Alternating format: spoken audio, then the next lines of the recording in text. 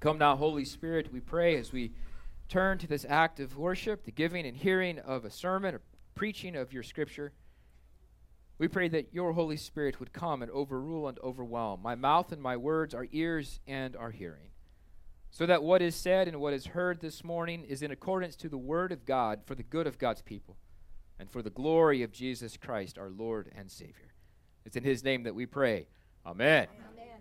Please be seated.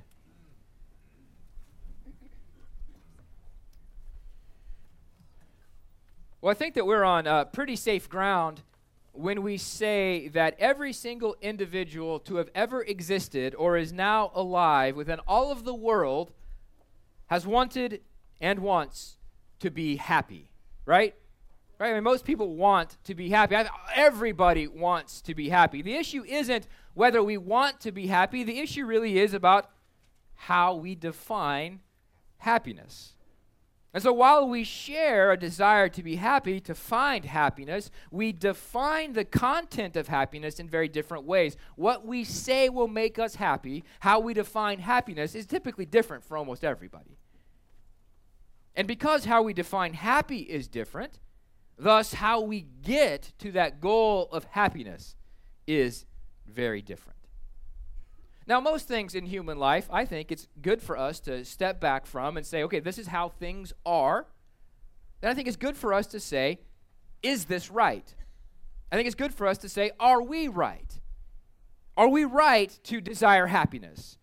More to the point, are we right in how we define happy, how we define the content of happiness? And then, are we right in how we go about pursuing that thing we call happy?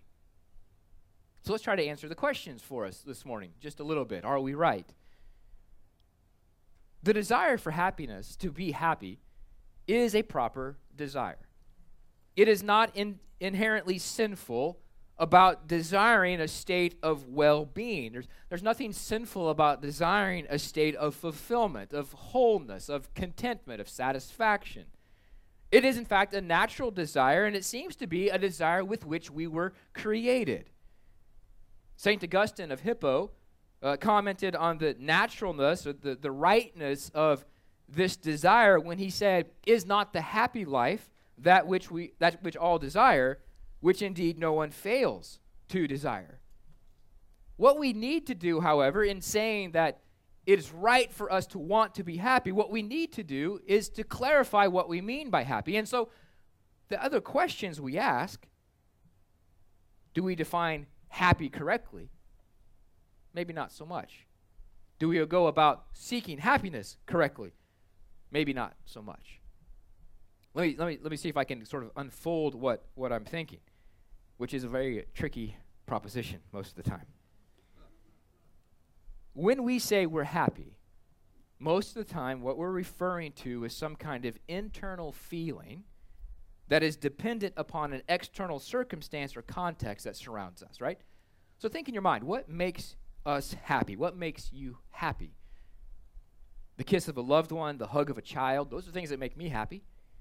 A paycheck that arrives just in time. Puppy breath. Puppy breath makes one happy. The problem is the puppy's breath no longer is puppy breath after about 6 months. It becomes dog breath, and dog breath is not good.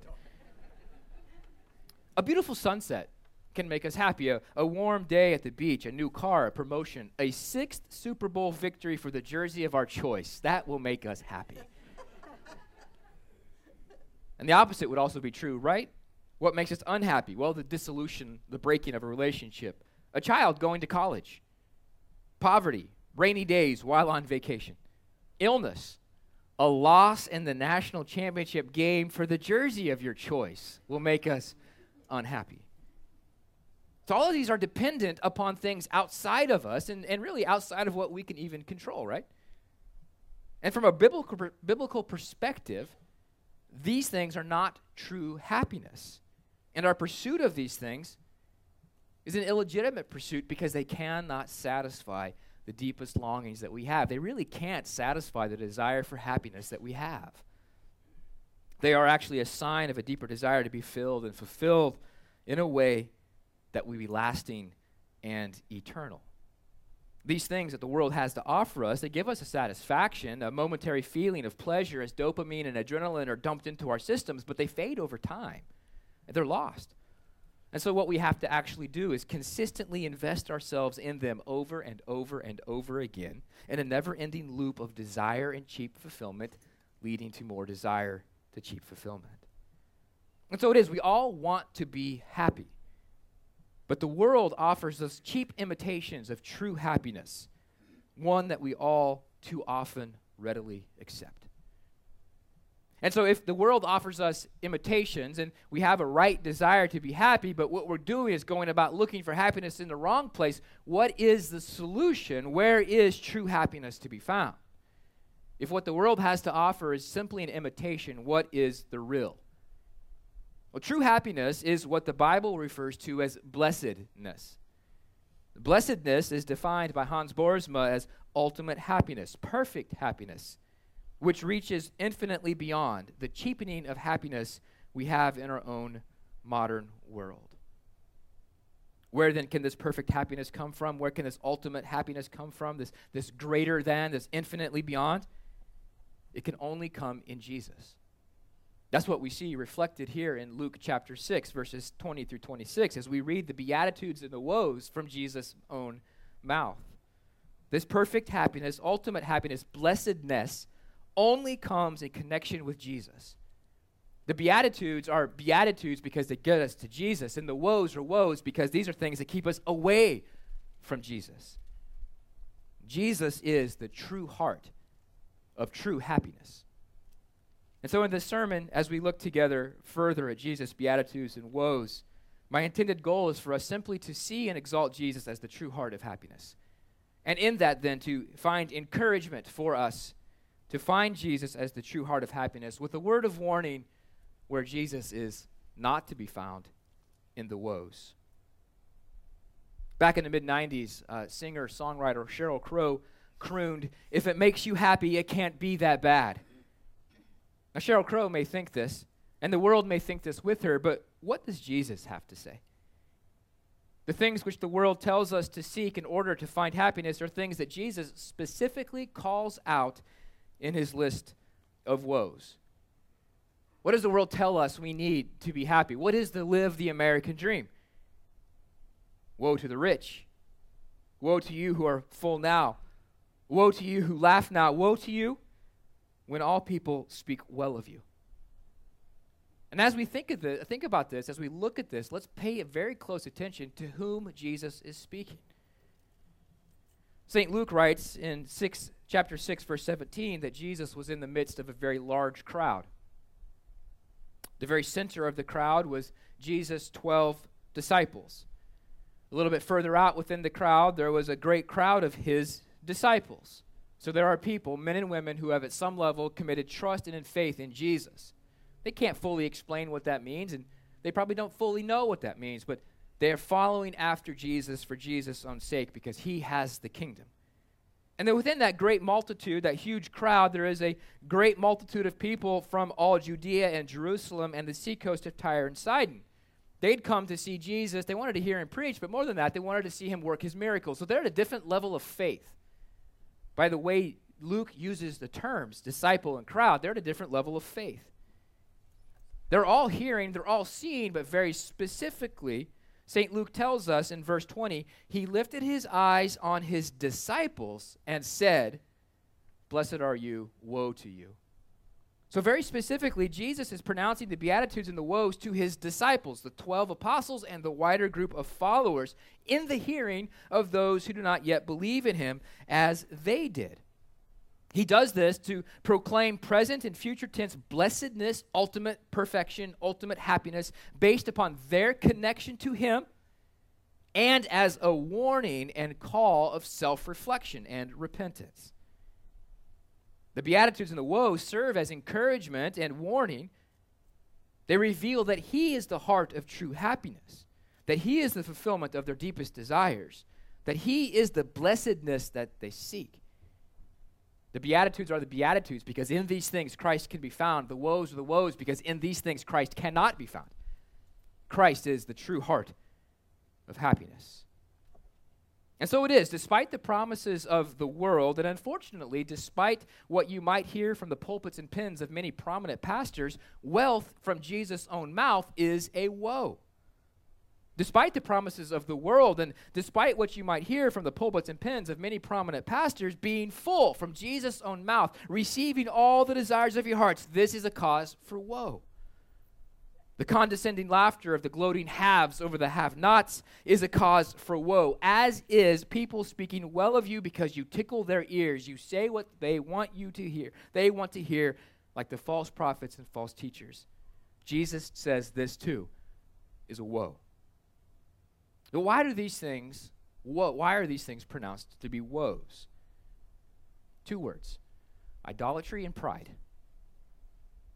Good things, things of creation, made to be used and enjoyed by humanity, in idolatry, they're turned into ultimate things.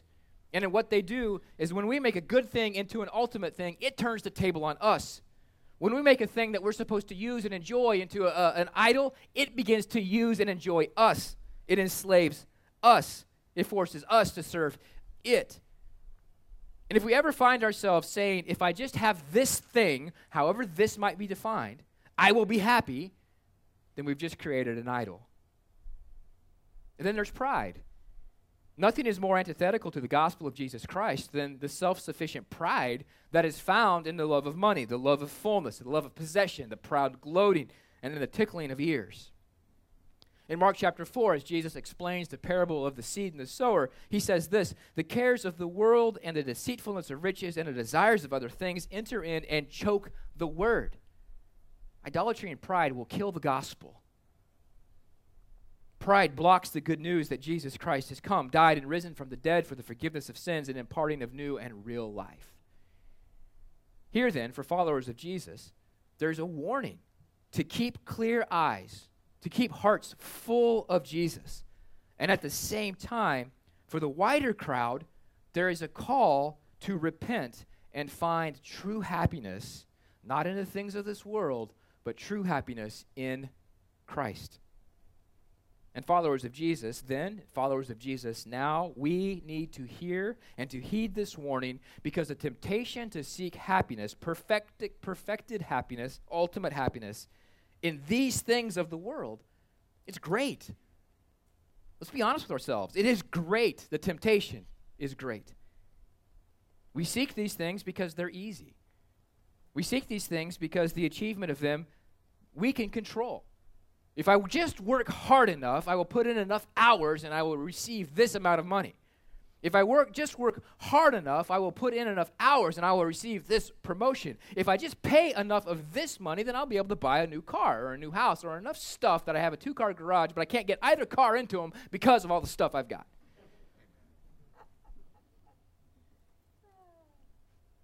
And because these things are tangible. They can be touched. They can be tasted. They can be smelled. They can be held.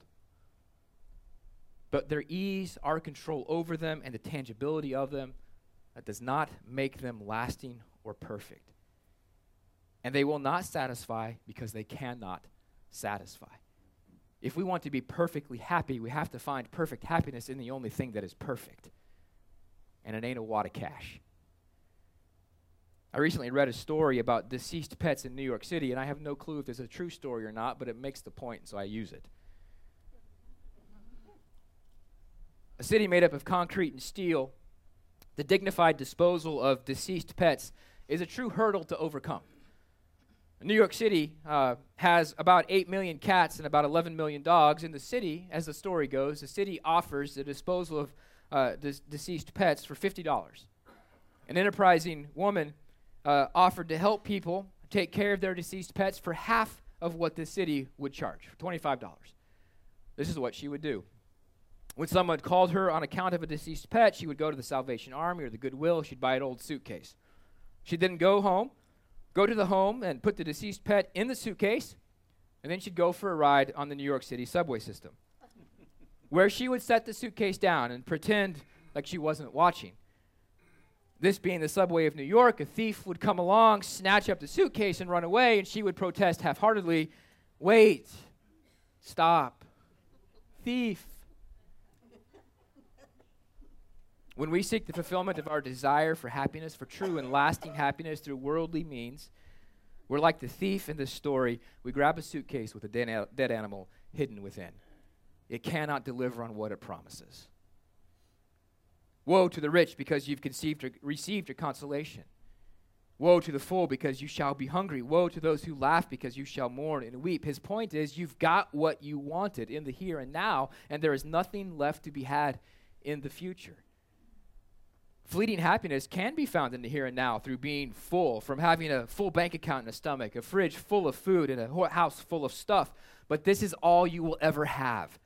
If in your pride, in your idolatry, this is what you want, this is what you will get, and you will miss the ultimate happiness that is found in Jesus Christ. That's what he's telling his disciples in the hearing of this wider crowd. There may be high praise and high esteem. People may love you and speak well of us because, like a politician running for office or a pastor seeking warm applause, we say what we know people want to hear. We flatter, we sacrifice truth at the altar of acceptance. But in the future, Jesus makes it quite clear. The future is clear because he says, so their fathers did to the false prophets. In his Beatitudes of Luke chapter 6, Jesus points out where true happiness comes from. It's not in wealth and fullness of possession and in the laughter of the gloating. It's not in the good name because you've sacrificed truth. True blessedness is found only in the true heart, Jesus. One pastor in a sermon on Psalm 1 and blessedness put it this way: to be sure, food, possession, sexuality, all these things are God's good gifts, and they have their own proper place in relation to Christ. But so often we stare ourselves blind at them because we think happiness depends on them. But our happiness is in Christ. And so Jesus says, blessed are you who are poor. Ultimate happiness is yours because you're poor. Ultimate happiness is you with hunger now. Ultimate happiness, perfect happiness is you who weep now. A beatitude is simply the pronouncement of blessedness or the pronouncement of happiness, and is common in the Bible. Psalm 1 begins with a beatitude. Blessed is the man who walks not in the counsel of the wicked, nor stands in the way of sinners, nor sits in the seat of scoffers. Psalm 2 ends with a beatitude. Blessed are all who take refuge in him. Jeremiah 17, verse 7, as we heard this morning, is another Old Testament beatitude. Blessed is the man who trusts in the Lord, whose trust is the Lord. Just like Jesus' beatitudes from Luke chapter 6, these beatitudes make a declarative statement about happiness that is dependent not upon dopamine and adrenaline, not upon an internal feeling, not upon puppy breath. This is happiness that is dependent upon God, what God has given, what God is doing, and what God has promised to do. In these cases, the Beatitudes of Luke chapter 6, blessedness is, as Kenneth Bailey defines, a spiritual condition of divinely gifted joy already present because of what God has done, because of what God is doing, because of what God will do. In the case of Psalm 1, the individual is blessed. He's got this ultimate happiness because the delight of his heart is in the law given by God, the revelation of himself and his character in Scripture. In the case of Psalm 2, all who take their refuge in the Messianic King and the Messiah are blessed. Ultimate happiness is found. Jeremiah 17 is really explicit. Those who trust in the Lord, in Yahweh, the covenant-giving King of Israel, those are the ones who are blessed. And in Luke chapter 6, present and future tense blessings are found by those who live in utter dependence and faith on Jesus, the true heart of happiness. Blessed are you who are poor. Blessed are you who hunger now. Blessed are you who weep now. Blessed are you when people hate, exclude, revile, spurn your name as evil on account of the Son of Man. Jesus says something here that is upside down from the world and what the world declares. Rather than seeing poverty as a sin, hunger as a problem, or weeping as a fault, Jesus sees these things as the place and space to be blessed, to be truly happy with ultimate perfection, because they can lead to Jesus himself, the heart of true happiness. And while we cannot limit our understanding of poor and hungry or of those who weep to the purely physical realm of reality as they reflect spiritual realities as well, we also can't ignore the socioeconomic reality that lies behind them. What we have here with Jesus' reference to the poor, the hungry, and those who weep are individuals.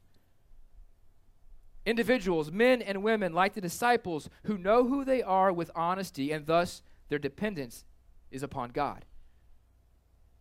Those who are wealthy have idolatry and pride as a problem. Those who are poor tend to know who they are and what they need. Those who are spiritually poor, those who are pious and humble, have humility in knowing that they need help from the outside. And this place of knowing who we are with honesty is called humility.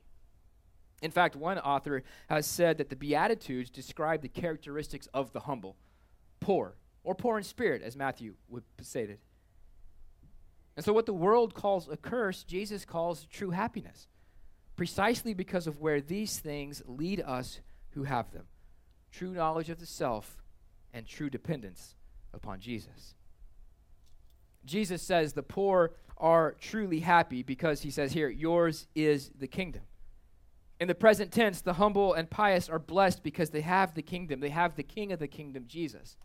And so it is, he is, Jesus, the blessedness. Jesus says those who hunger are truly happy because you shall be satisfied. There, in the present, a fulfillment, there is in the present a fulfillment possible because of satisfaction to come. As Jesus, the one who said, I am the bread and the life, whoever comes to me shall not hunger, and whoever believes in me shall never thirst. He invites us to his table now and in the future. Jesus is the satisfaction. Jesus says those who weep now will be truly happy because you shall laugh. There is in the present a deep and abiding joy because of the laughter that is to come. Jesus, who is the laughter, who is the joy. And even in the face of persecution, of being hated, there is joy because of Jesus. There is encouragement to take God's perspective that these hurts and sorrows are real, they are true, and they hurt, but they are only temporary. And fullness, true happiness comes with heaven. It comes with Jesus. And in fact, with Jesus, heaven has come to earth. The reality is, reflected in these Beatitudes, that we can have nothing this world would call a blessing and still have blessedness because we are in a relationship to Jesus. We can be truly happy because we have Jesus, the true heart of true happiness. And if, as we said before, wealth and fullness are sought because they are tangible, because they can be felt and held, it must be stated that Jesus has left for himself objective and tangible tokens to be experienced in the present that point us to their fullness in the future. In a few minutes, we will celebrate the Eucharist together, and we will taste the bread upon our tongues and the wine upon our lips, pointing us towards the satisfaction of a heavenly banquet meal. We hear on a Sunday-by-Sunday basis, and in our Bible study throughout the course of the week, we hear the Word of God proclaimed. We are fed upon it. We feel the waters of baptism, the oil of anointing. We gather in the presence of one another to sing, to hear, to pray, to receive. All of these things help us in the present as they aim us toward the future, and the true heart of happiness is Jesus. Catherine Berger is a woman who lives in Huntsville, Alabama. She suffered a broken pelvis during the delivery of her first child, and her health has spiraled downhill ever since. The list of her afflictions now includes a connective tissue disorder, a brain tumor, a heart condition, and cervical disc fusion. Catherine has lost the ability to swallow, and her stomach has ceased to function, and so to feed herself, she injects a solution directly into her intestines. Catherine and her husband were atheists when she was first diagnosed with her illness. Both were highly active, they were physically fit, they were living the American dream.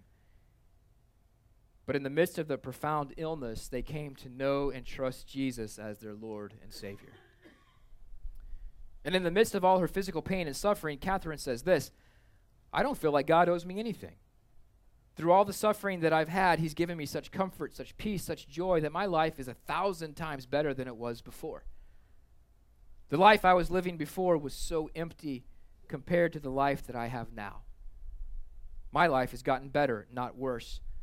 I have so much more happiness now than I did before. Catherine is a portrait of the blessedness Jesus talks about in Luke chapter 6. She is poor, she is hungry, she's weeping. I would imagine that she has people around her who mock her for her faith in Jesus in the midst of her suffering, and yet she has Jesus. And in having Jesus, she has the true heart of true happiness, and she says, I have so much more happiness now than I ever did before. In this sermon, we've looked together at Jesus' Beatitudes and woes. We did it in a backwards order, looking at the woes first, with the intended goal of us seeing that Jesus is the true heart of happiness. And I hope to encourage this congregation to find Jesus as the true heart of happiness, the author of true blessedness. By way of summary, this is what we've seen this morning. There's nothing sinful about the pursuit of happiness if what we mean is a state of spiritual blessedness that comes externally and objectively from trusting in Jesus, the heart of true happiness. What the world has to offer is just an imitation, and a cheap one at that. And so even as believers in Jesus, we can and we do chase after cheap trinkets and fading feelings, while what Jesus has to give us is himself, the true heart of happiness. So the encouragement is found in this. Seek Jesus. Seek Jesus, the place, the person where ultimate happiness can be found, because he is the true heart of true happiness. And the flip side of the encouragement is also the warning. Warning and encouragement to continually check ourselves and to know ourselves in relation to Jesus, the heart of true happiness. Is there an idol taking root within us? Are we seeking our fulfillment and our happiness in some other place through some other means? If so, repent and pray that Jesus would uproot the idol. Jesus said all of this directly to his followers in the hearing of non-believers. And so there is an evangelistic message in this as well. What he's telling the unbelieving world is this: you've got it upside down. Right side up is God's way to true and lasting happiness, not in what the world has to say or offer, not in what you determine to be good and true and right and happy, but in connection only with Jesus, who is the Christ. And so this is a call. This is an offer to meet our desires, our deepest desire for well-being, for blessedness, for true and lasting perfect happiness in the true way, who is Jesus, the heart of true happiness. And so let us find our blessedness in Jesus. May we know ourselves truthfully in light of who Jesus is, and may we know the desires of our hearts in the light of the heart of true happiness, the author of real blessedness, the eternal and perfect Son, Jesus the Christ, our Lord and Savior. I've said this to you in the name of the Father, and the Son, and the Holy Spirit. Amen. Holy and gracious God, we do praise you and give you thanks for your love and your kindness. You want what is best for us. And you want us, Lord, to have ultimate and perfect freedom and happiness in Jesus. I pray, Lord, that you would grant us grace, that we may see ourselves as poor, as hungry, as weeping, that we may be filled in connection to Jesus and find him our happiness. We pray this in Christ's name. Amen. Let's stand together and continue our worship as we sing.